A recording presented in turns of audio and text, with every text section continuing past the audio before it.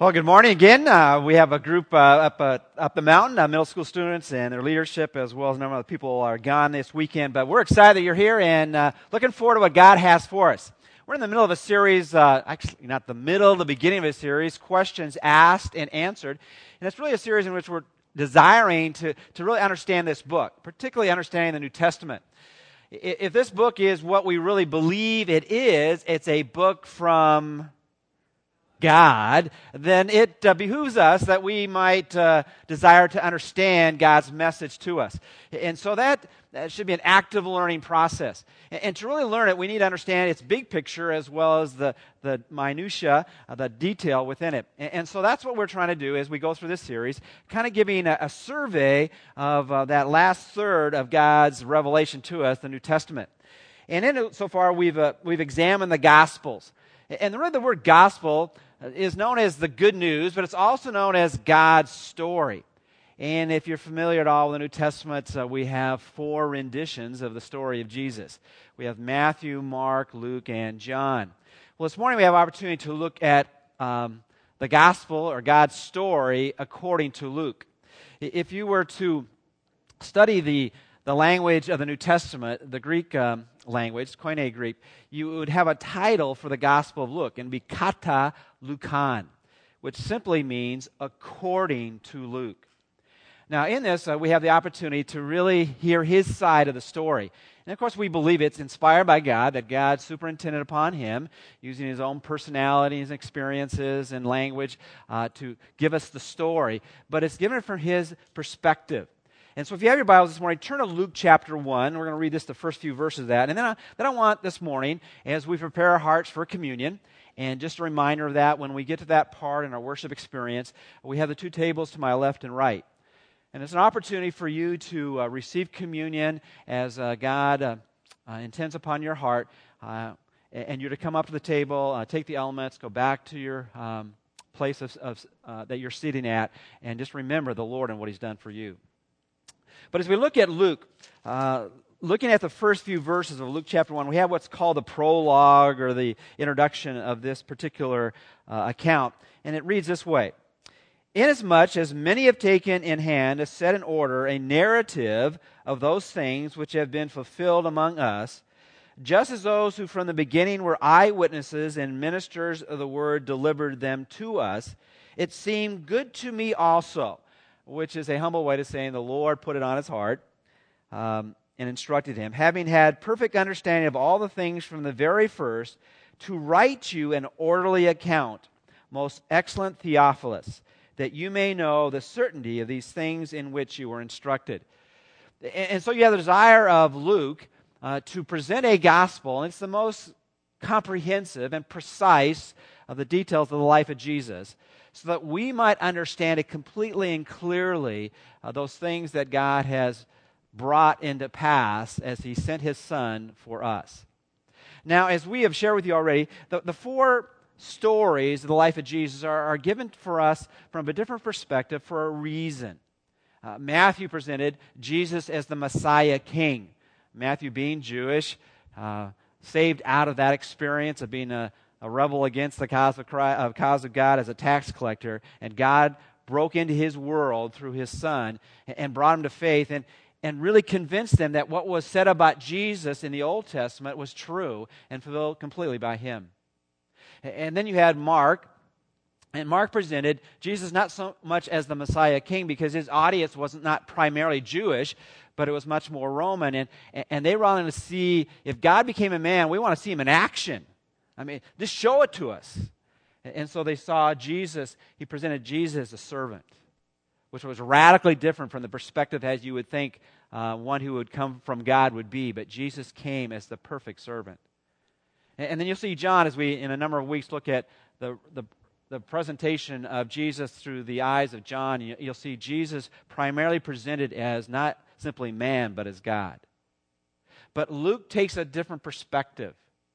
Luke writes from a Greek perspective, and he presents Jesus as not only the Son of Man, but as the perfect man. And so this is important as you look through this story of Jesus. katalukan, according to Luke. It's written to a Roman audience, a Greek audience, and presenting Jesus as the perfect man. But before we look at kind of the big picture of Luke for a moment, let's look at the author. And again, we need to understand that God could have presented us his book in a variety of different ways, but he used men throughout the ages called by God to present the truth that God gives to them. Now Luke, interesting enough, is the only Gentile writer, the non-Jewish writer of the four Gospels. You have both Matthew, Mark, and John of Jewish descent. And Luke was Gentile, probably of Greek descent.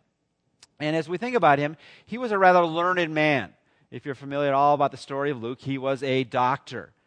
And interesting enough, unlike the letters of the Apostle Paul later on, is that we don't have any record of him writing his name in not only Luke, but the sequel, which is the book of Acts. You have Luke 1 and Luke 2.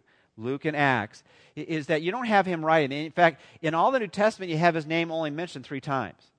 In 2 Timothy chapter 4, verse 11, Philemon 24, and Colossians 4:14.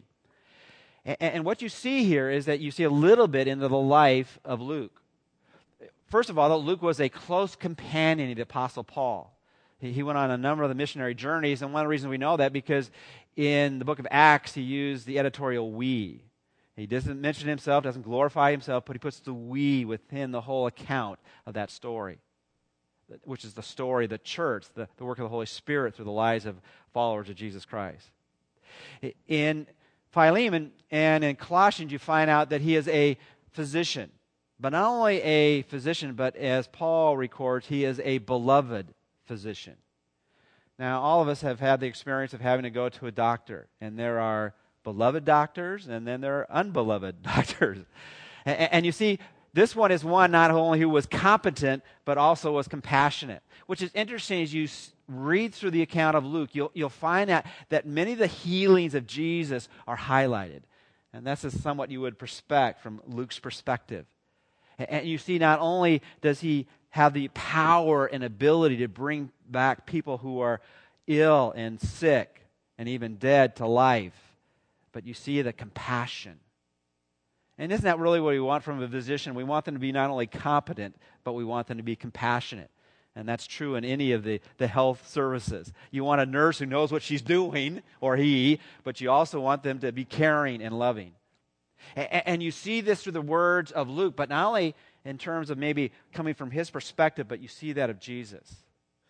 For you see, Jesus, among a number of word pictures about him, he is the great physician. And he's great not only in that he's so powerful and competent and is able to accomplish what needs to be done, but he's so compassionate. And so people were eager to come to him and not run from him, because he was one, when he saw needs, met them with love and care. And so you have this story written through the eyes of someone who was a physician, a caring, loving one. But interesting enough, you have it written from a perspective unlike the other 3 Gospels, or at least particularly 2 of them. For in Matthew's case and John's case, they were eyewitnesses. What they wrote is what they saw, what they experienced. Now, Mark was an eyewitness, at least in some of the accounts, because it's quite possible, as I mentioned to you a couple weeks ago, that he was the first streaker, maybe, recorded for us. He was in that experience where Jesus betrayed, took off, and they grabbed his clothing, and all of a sudden he ran away naked. He's not named there, but most writers think it was probably Mark. And so he saw some of what happened with Jesus, but he was relying most on what Peter said to him. But Luke, as far as we know, didn't experience any of it. That he had to do detailed historical investigation to find out precisely what had happened to Jesus. And just for free this morning, if you're like me at all, sometimes don't you wish that you had been there? I mean, wouldn't this have been an awesome experience with Jesus when he did all those miracles and he taught all those powerful lessons of life, and you saw not only his power but his love, and don't you wish you could be there? But if you're like me again at all often what you experience, if you don't record, you what? You forget. And in many ways, we have so much more than those who are even eyewitnesses of the life of Jesus himself, because we can look back at what was recorded. And so in many ways, we are kind of like Luke, having to investigate what really happened and then to carefully respond to it. Now, interesting enough to hear a little Bible trivia. I hate to put those two words together, Bible and trivia, but this is for Karen, who kind of likes these kind of things, is that you look at the writers in the New Testament, you can see that the Apostle Paul was one who wrote the most books. But you want to know who wrote the most verses? Which author are we studying right now? Luke. He wrote 2,138 verses. Write this down, Karen. And Paul wrote 2,033. And so we have a prolific writer of the New Testament. In fact, he wrote more verses than anyone else. I didn't count the words this week, but anyway, that's the verses. And so we have someone here who wanted to communicate to us clearly and precisely, comprehensively about the story of Jesus. So this morning, I'm going to give you an overview. Next week, we're going to look at a little bit more detail of the contents of the book of Luke. And then we're going to center in on the heart of Jesus. A little review from even the perspective last week we looked at. But see, particularly from Luke, an angle that we need to look at if we're really going to be in love with the one who is perfect. If you have your outline this morning, you might want to look at a couple things. Again, Luke's gospel is the Son of Man as the perfect man. Now, if you look at that, we're not saying that Jesus was a perfect man because he was GQ. In fact, if you look at Isaiah chapter 53, God, in his great wisdom, decided as he brought himself into this world, chose not to present him as a man that people were attracted to simply because of his physical stature. In many ways, the Greeks liked not only the wisdom of a man, but the physical stature of a man. But we find from Isaiah 53, he wasn't necessarily GQ, but he was the perfect man. And basically, as you look through the Gospel of Luke, you can kind of outline it in very simple ways. In chapters 1 through 4, you have basically the birth and preparation of the perfect man. And we'll look back in a moment about something that we need to understand about Jesus as those hidden years are described by Luke in one verse. And then in chapters 5 through 9, you have the miracles and the message of the perfect man. In many ways, as I wrestle with the reality, is Jesus really who he claimed to be? I mean, should we really believe that Jesus is the Son of Man, the Son of God? And often I'm just struck with this question. If God were to become a man, what would he be like? And the answer is Jesus. And one of the ways we know this is because of the miracles and the message of Jesus, his actions and his words, pick that he had to be. How else can you explain him? And so Luke goes in detail, sharing the miracles and the message of the perfect man. And then in chapters 10 through 19, you have the acceptance and rejection of the perfect man. And isn't that interesting? We would think, well, if he was perfect, why wouldn't everybody run to him? Because they have the same problem that we have today, and that is sin. We're self-centered people, and we don't want to surrender our lives to this one who is perfect and calling us to him. And so you have the story of the acceptance and the rejection of the perfect man. And then you have the end of the story in terms of the record of when he was here. You have the crucifixion in chapters 20 through 24 and the resurrection of the perfect man. But I mentioned to you that I'd show you the one verse that really summarizes all those hidden years. You know, we really have the majority about the life of Jesus in terms of after he got baptized. And then we have the most detail in terms of his crucifixion and resurrection. Well, what happened between his birth, which we understand as what season of the year? Christmas, his birth. Some of you are anticipating what I'm saying, okay? His birth is Christmas, Easter is resurrection, all right? And crucifixion. All right. In chapter 2, verses 52, we really have the summary of those in-between years. Luke chapter 2, verse 52. Luke writes this, "And Jesus increased in wisdom, in stature, and in favor with God and man." And during those period of time between when he was born, he went to the temple, and they were wondering where he was, and he said, hey, I'm about my Father's business. What happened between those years and when he was baptized by John is that he grew. He grew in stature, in wisdom, and in favor with God and man. He grew just like we grow, physically, mentally, emotionally, socially, and spiritually. Now, obviously, God could have planted himself here on earth instantly at 30 or whatever age exactly he was when he started his ministry. But he brought him through all the cycles of life that he would be able to empathize with us in every way. And Jesus went through the maturation process.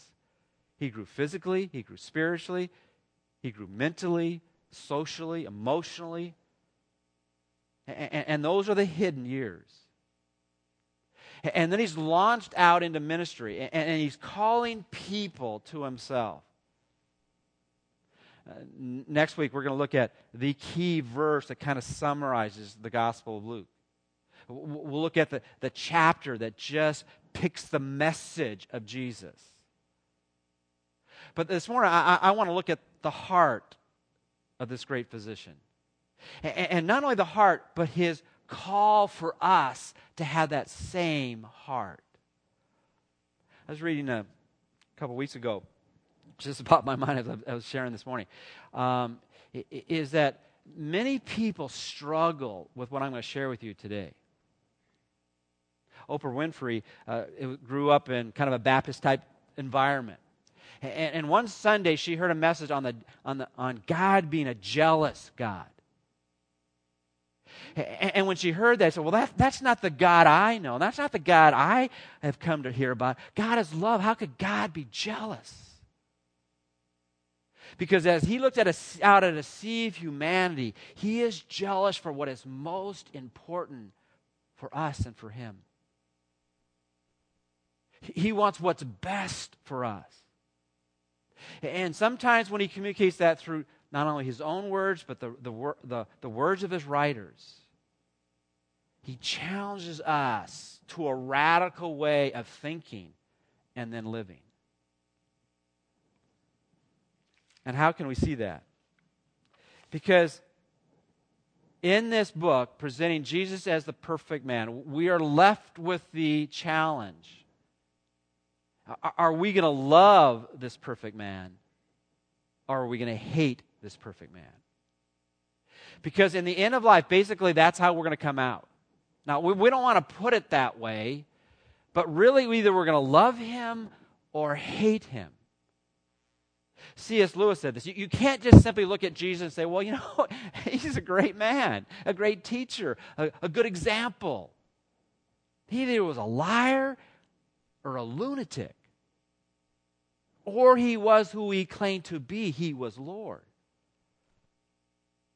Remember at our Vision Sunday last Sunday, we looked at what's God's call for us as a church, and we said we are to love Jesus in what place?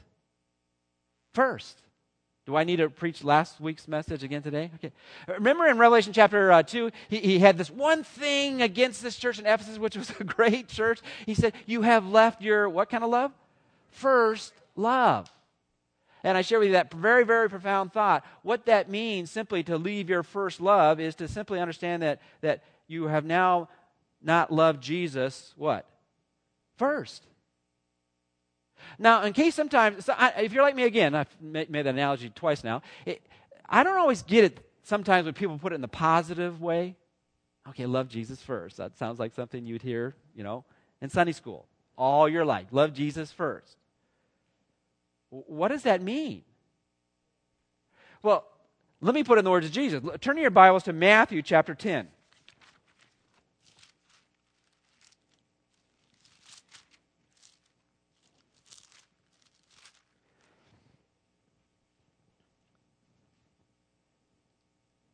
And we'll even back up the truck a little bit. Look at Matthew chapter 10, verse 34. Do not think I came to bring peace on earth. Now, isn't that how Jesus got announced? And what story was that? What story? That was the Christmas story? All right. Some of you are still not with me, okay? Peace on earth and goodwill to men, all right? Well, he said, I came, you think I came to bring peace on earth? I did not come to bring peace, but a sword. Jesus, didn't you read the Christmas story? I know the people of Grace Hills didn't, but didn't you read the Christmas story? Verse 35, for I've come to set a man against his father, a daughter against her mother, and a daughter-in-law against her mother-in-law. Sometimes that's not that big of a challenge, but anyway, in verse 36, and a man's enemies will be those of his own household. Where in the world did this come from? This is out of the words of Jesus? What, meek and mild Jesus? Then he goes on, verse 37, he who loves father or mother more than me is not worthy of me. And he who loves son or daughter more than me is not worthy of me. And he who does not take his cross and follow me after me is not worthy of me. He who finds his life will lose it, and he who loves his life for my sake will find it. If we're to love this perfect man, we need to understand, what does that really mean? It means that the Lord Jesus, we love the Lord Jesus first. As we look at every other relationship in our life, he has top priority. Now, we're not going to unpack that this morning, but if you understand the heart of God, that's all for our benefit. Because we will love others much better when we love God first. And we don't really understand love unless we understand that God's love comes from God. But it means as we look at everything we do, does this reflect that God gets first place? And that others are loved in response to our love for Him. Loving the one who is perfect means, first of all, loving Jesus first. Secondly, it means loving Jesus extravagantly. And if you were in one of our life groups this past week, or even did the Bible study from last week, this is what we looked at. Let's look at one of the other Gospels. Look at Mark chapter 14. Mark chapter 14, we have that story in which, again, it challenges, well, if you love Jesus first, what's that going to look like? Because even if I say, okay, Jesus gets first love over my wife and my kids and my friends and everybody else. But what does that really mean? How will that demonstrate in life? Well, in Mark chapter 14, he kind of challenges us to our core. Then he said in verse 3, this story, and being in Bethany at the house of Simon the leper, as he sat on the table, a woman came having an alabaster flask of very costly oil of spikenard. And who was this woman? We're not going to take the time to give all the details of that. Some feel it was Mary Magdalene. The answer to that is probably not. It was probably Mary, the sister of Martha. And if you look at John chapter 12, you'll see that account there. In fact, it says very plainly this story in John chapter 12, where it was they were in Martha and Lazarus and Mary's home, and all of a sudden she took the spikenard and did what was recorded here. Then she broke the flask and poured it on his head. But there were some who were indignant among themselves and said, why was this fragrant oil wasted? For it might have been sold for more than 300 denarii and given to the poor. And they criticized her sharply. But Jesus said, let her alone. Why do you trouble her? For she has done a good work for me. For you have the poor with you always, and whenever you wish you may do them good. But me you do not have always. She has done what she could. She has come beforehand to anoint my body for burial. Assuredly or truly I say to you, wherever this gospel is preached in the whole world, what this woman has done will also be held as a memorial to her. Now, we studied it this past week, so I'm not going to go in great detail here, but the thing that strikes me about this point is put on the lower shelf. We can all pick up the cookies there. Is that this woman loved Jesus first, loved him deeply, and it was demonstrated in an extravagant way in how she gave to Jesus. There are two ways that we can really examine how much we love Jesus. One is in our calendar, the time we give him. And the other is maybe in our checkbook or bank account or whatever wherever you store your money or however it's dispensed. And we show we love God by our time and our use of our treasure. Are we investing in the kingdom of God?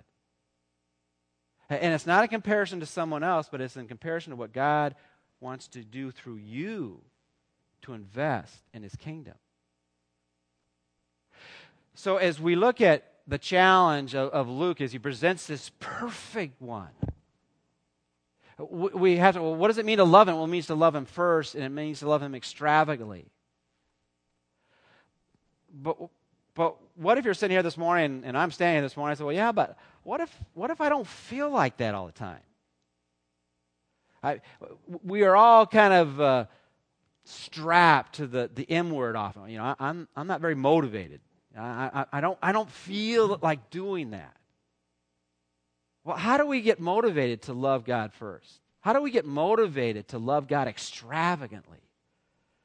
Well, let's look at another story, and this is getting now to Luke. Look at Luke chapter 7. And it's interesting, the story in Mark is probably recorded in three places: Matthew 26, John chapter 12, and in Mark 14. Because the detail here is different, this is probably not the same story, but a similar story, but with a different major point. Let's pick it up and just reading the account, and then I want to just simply close with some points. Luke chapter 7, verse 36. Then one of the Pharisees asked him, Jesus, to eat with him. And he went to the Pharisee's house and sat down to eat. And behold, a woman in the city who was a sinner, when she knew that Jesus sat at the table in the Pharisee's house, brought an alabaster flask of fragrant oil. Now, if you're familiar with the Bible at all, the Bible is pretty clear about the sin condition, not just of a few people in this world, but everybody in this world. And the Bible will describe all of us as we come into this world as what? Sinners. Now, the difference between some sinners and others is some sin is much more public or looked down upon than others. And so it wasn't that Luke wasn't aware of this theological point. You know, she was a sinner. Well, we're all sinners. Why put that in there? But this is a sinner who was looked down upon in her culture. She was one of those big sinners in their eyes. And this was probably a prostitute. An ex-prostitute. Why? Because she had met Jesus. And now she was coming to him. And she was visiting Jesus in the home of a Pharisee who was a sinner, but didn't what? Didn't know it. Didn't understand it. Did not recognize it. Or if he did recognize it theologically, it was minimally. Well, you know, I know I'm not perfect, but I'm a lot better than everybody else. And if I were standing before God, he would accept me because I'm really not that bad. And so he didn't see himself as a sinner, though he was a sinner. And isn't that often where we are at? And that's pre and post conversion. Okay, once we come to know Christ, our sins are forgiven, but we still struggle with sin, don't we? And so there's never a reason for God's people to be proud, because we're just saved by the grace of God. And we're just on the journey of trying to please Him. And when we mess up, we simply run to Him like we ran to Him when we finally understood our sin and His ability to save us from our sin. And so we have this experience. We have two sinners in the room, one who's not, that's Jesus. And this experience goes on. She brought an alabaster flask of fragrant oil and stood at His feet behind Him weeping. And she began to wash His feet with her, what? Tears. And wipe them with the hair of her head. And she kissed His feet and anointed them with the fragrant oil. Now, the practice of that day is if you went into somebody's house, you know, in our day, if it's a cold day outside and you're wearing a coat to go into somebody's house, usually when they come in, you say, would you like me to take your coat? And you find a place to do it. Now, in our homes, most of the time, you're supposed to have closets to do that. Our closets are all full, so we just throw it on the bed, and you know, this is one of the rooms. But, you know, you take the coat, you put it someplace, and then you bring it back out to them. And in that place, the common practice when you went into somebody's home was to offer to wash their feet. And if you were a particular place economically, you didn't have to do it. Your servant did it. Well, that probably didn't get done here. And so the woman came in there and wasn't just washing it with a bowl of water, but with her tears. and then took an extravagant expression of her love and poured it on his feet, and then didn't wipe it with a towel, but with her hair. Now, when the Pharisee who had invited him saw this, he spoke to himself, saying, in other words, he was talking to himself, "This man, if he were a prophet, would know who and what manner of woman this is who is touching him, for she is a" what? Sinner. Now, let me ask you again. What was he? A sinner, but he didn't recognize that. And so you see his inability to love Jesus first, or to love Jesus extravagantly, was circumvented because he didn't recognize that he was a sinner. Great love comes from understanding your position before a great God. And so he didn't feel like qualified. Now, he spoke to himself. Of course, Jesus not only can hear whispers, but he can hear what's going on in people's mind. And so he decides to tell a story. Verse 40. And Jesus answered and said to him, "Simon, I have something to say to you." And so he said, "Teacher, say it." "There was a certain creditor who had two debtors. One owed 500 denarii and the other 50. So one was probably a year and a half salary, and the other was maybe a month or so. And when they had nothing with which to repay, he freely forgave them both. Tell me, therefore, which of them will love him more?" And the question was not a difficult one to answer. And so Simon answered and said, "I suppose the one whom he forgave more." And of course, that's easy to understand. If you owed someone $5, then you owed someone else $5,000, and someone gave you ability to write off the debt for $5 or $5,000, which one would you be more appreciative of? And so it was an easy answer. He said, "The one who was owed more." So he goes on, he said to him, "You have rightly judged," or "you've rightly understood the correct answer to this question." And then he turned to the woman and said to Simon, "Do you see this woman? I entered your house, and you gave me no water for my feet, but she has washed my feet with her tears and wiped them with the hair of her head. You gave me no kiss, but the woman has not ceased to kiss my feet since the time I came in. You did not anoint my head with oil, but this woman has anointed my feet with fragrant oil. Therefore I say to you, her sins, which are many, are forgiven, for she loved much. But to whom little is forgiven, the same loves little." And then he said to her, "Your sins are forgiven."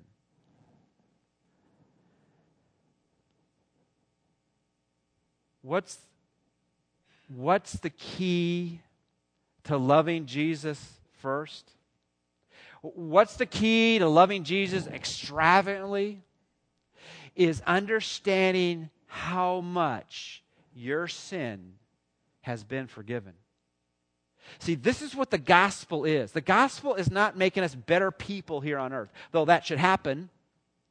The gospel is not simply getting us into religious activities so that we might look better to people around us.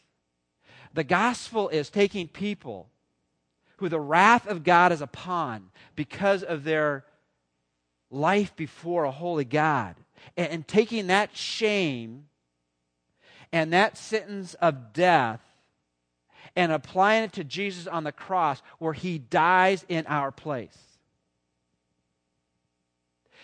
And we have escaped the wrath and judgment of God when we have run to him and him alone, who can forgive us of our sin. And the reason this woman loved him first and extravagantly is she understood how much a sinner she was and how much of her sin had been forgiven. All of it.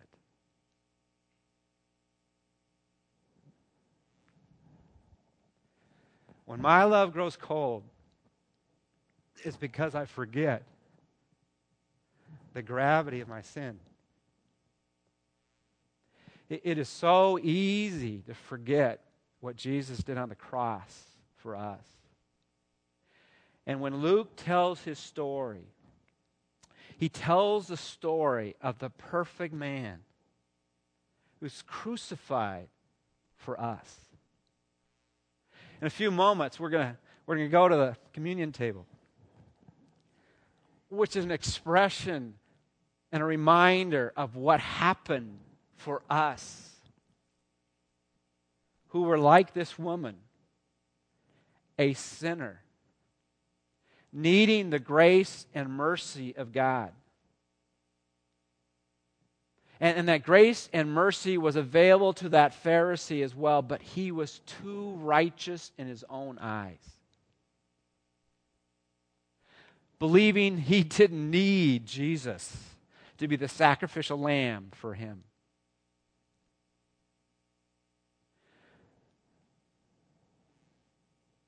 What does it take to love God deeply, extravagantly first? Is having a deep awareness of how much you've been forgiven. How great the grace and mercy of God is. How much it costs God to bring us into a right relationship with Him.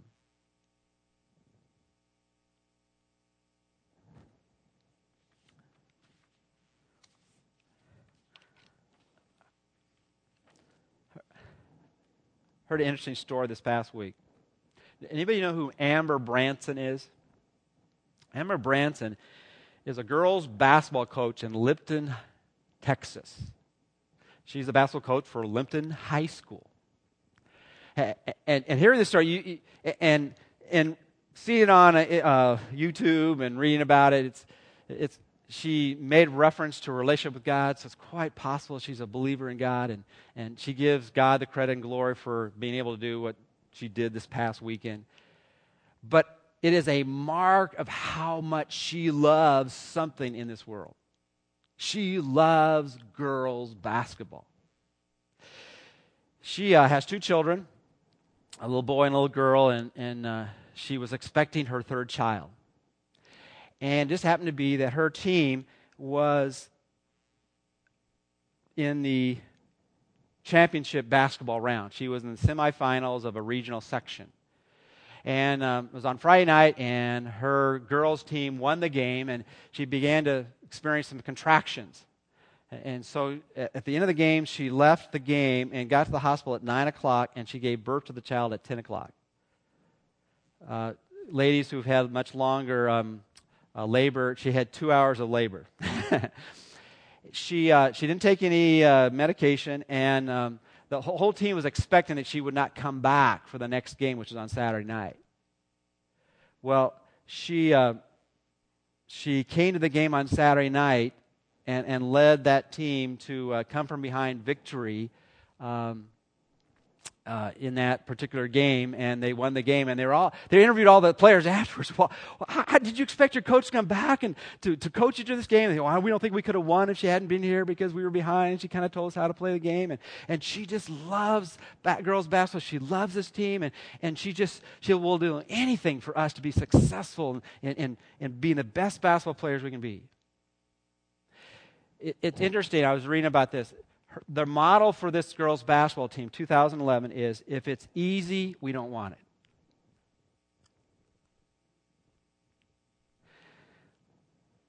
Loving God first, loving Jesus first, loving God extravagantly, loving Jesus in light of all the sin that has been forgiven will not be easy. And if it was that easy, why would we want it? Because what's really important is life costs.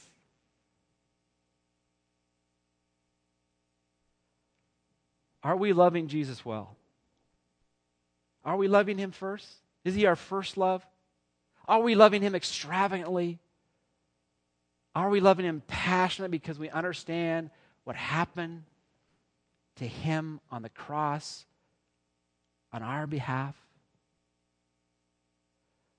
Let's love Jesus well. Let's pray.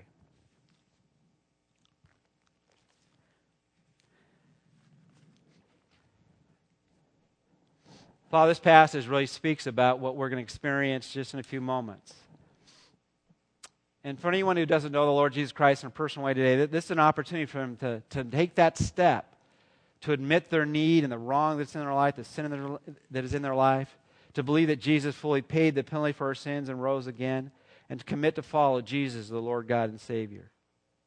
And Father, those who know the Lord Jesus Christ, it's an opportunity for us to remember that most important action in all of history, the sacrifice of that perfect one on our behalf. Father, as we take of the bread and take of the cup, might we be reminded that we are sinners saved by your grace and your mercy. In Jesus' name we pray. Amen.